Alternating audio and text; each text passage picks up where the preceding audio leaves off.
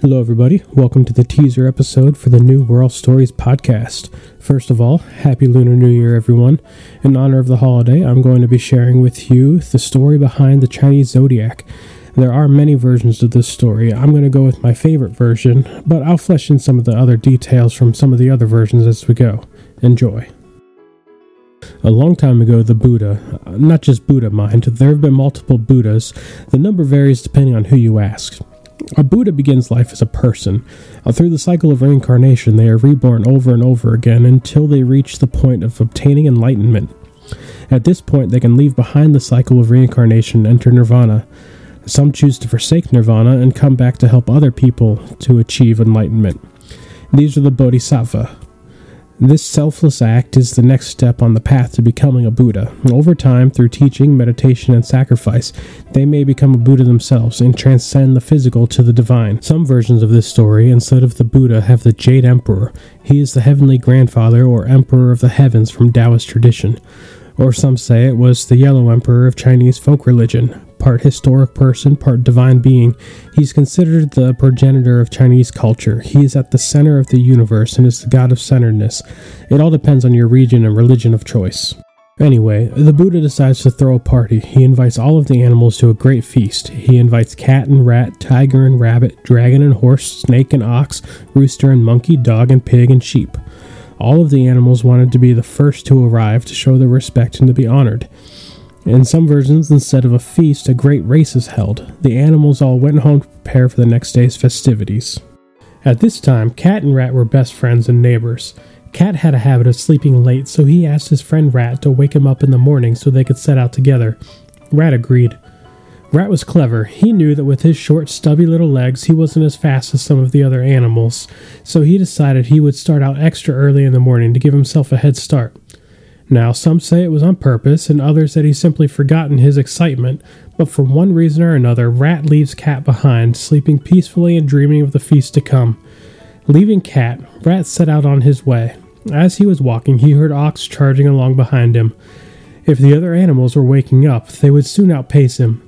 As Ox went running past, Rat leapt onto his back. Some say Rat struck a bargain with Ox. Ox let him ride on his head, and they would arrive together. In exchange, Rat would sing to Ox as he ran. Think of him as the first walkman. And whether by trickery or trade, Rat rode along on Ox's head. Just before they reached the table, or the finish line, there was a mighty river. Big strong Ox had no difficulty fording the river, and Rat went along for the ride. Having cleared the river, Rat leapt off Ox and became the first to arrive, followed by Ox. Tiger and Rabbit were equally matched. Tiger was big and powerful, taking ground-eating strides, while Rabbit was small and speedy, taking great leaps as he went along. The two were neck and neck. They came to the river, and Tiger easily swam across. Rabbit stopped. He knew that if he tried to cross the river, he would be swept away. As he sat dejected, he noticed some debris heading towards him down the river. Rabbit used the debris and froggered across to be fourth at the table. Dragon was flying through the air, shooting like an arrow towards his target. Some say he would have been first, but as he got to the river, he saw a nearby village burning.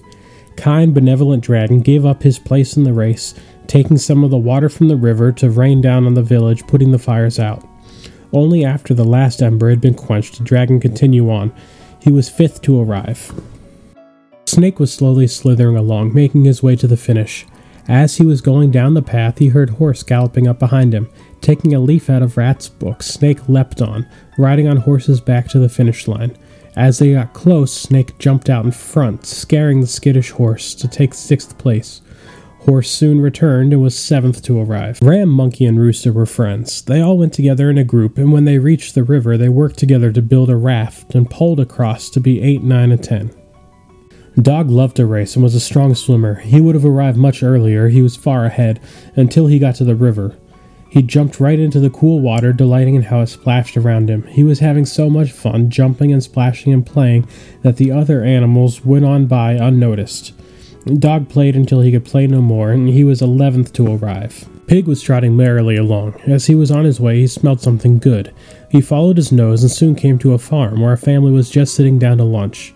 He was on his way to a feast, but that lunch sure smelled good. It was making his stomach rumble.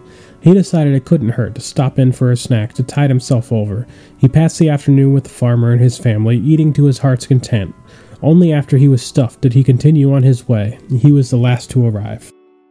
The Buddha was happy that so many of his animal friends came. He chose to honor them by naming the years of the calendar after them in the order in which they had arrived. Cat would have been the 13th year, but thanks to Rat, he was still home sleeping and dreaming the day away. Since he didn't show up, the Buddha left him out, leaving 12 months in the zodiac for the 12 animals that had attended. Cat blamed Rat for this being excluded and was very angry. And that's why to this day cats chase rats. In some versions where the Jade Emperor was holding a race, it was to appoint 12 guards. The years of the zodiac were named after these guards, but the real prize was the honor of serving. Other versions also have it the cat and Rat did run the race together and both rode on ox, but as they were crossing the river, Rat pushed Cat in. It was through this betrayal that Cat was left out. So that's the story behind the Chinese zodiac. As a little bonus for sticking around, I'll give you some tips to help you have a better year. Red is considered a lucky color. Make sure to wear some red this Lunar New Year to have good luck in the coming year. Dragons are also lucky. Wear red clothes with dragons on them and you're going to be super lucky. For dinner, extra long noodles are traditionally served. Make sure not to bite them. These long noodles should be slurped up whole for a long life. For dessert, you should eat oranges and candy for a sweet life. Another New Year's tradition, especially for the children, is the giving of red envelopes. Parents give their children a red envelope with money in it to bless them in the year to come. While this is largely for the kids, it is not unknown for grown-up children to present their parents with red envelopes or bosses to their employees. Thanks for sticking around, and have a great new year. Xie. This has been the We're All Stories podcast, researched, written, and recorded by me, David Huncherick. The music was written and performed by the superbly talented Brian Berger. Thanks for tuning in, and we hope to see you again soon.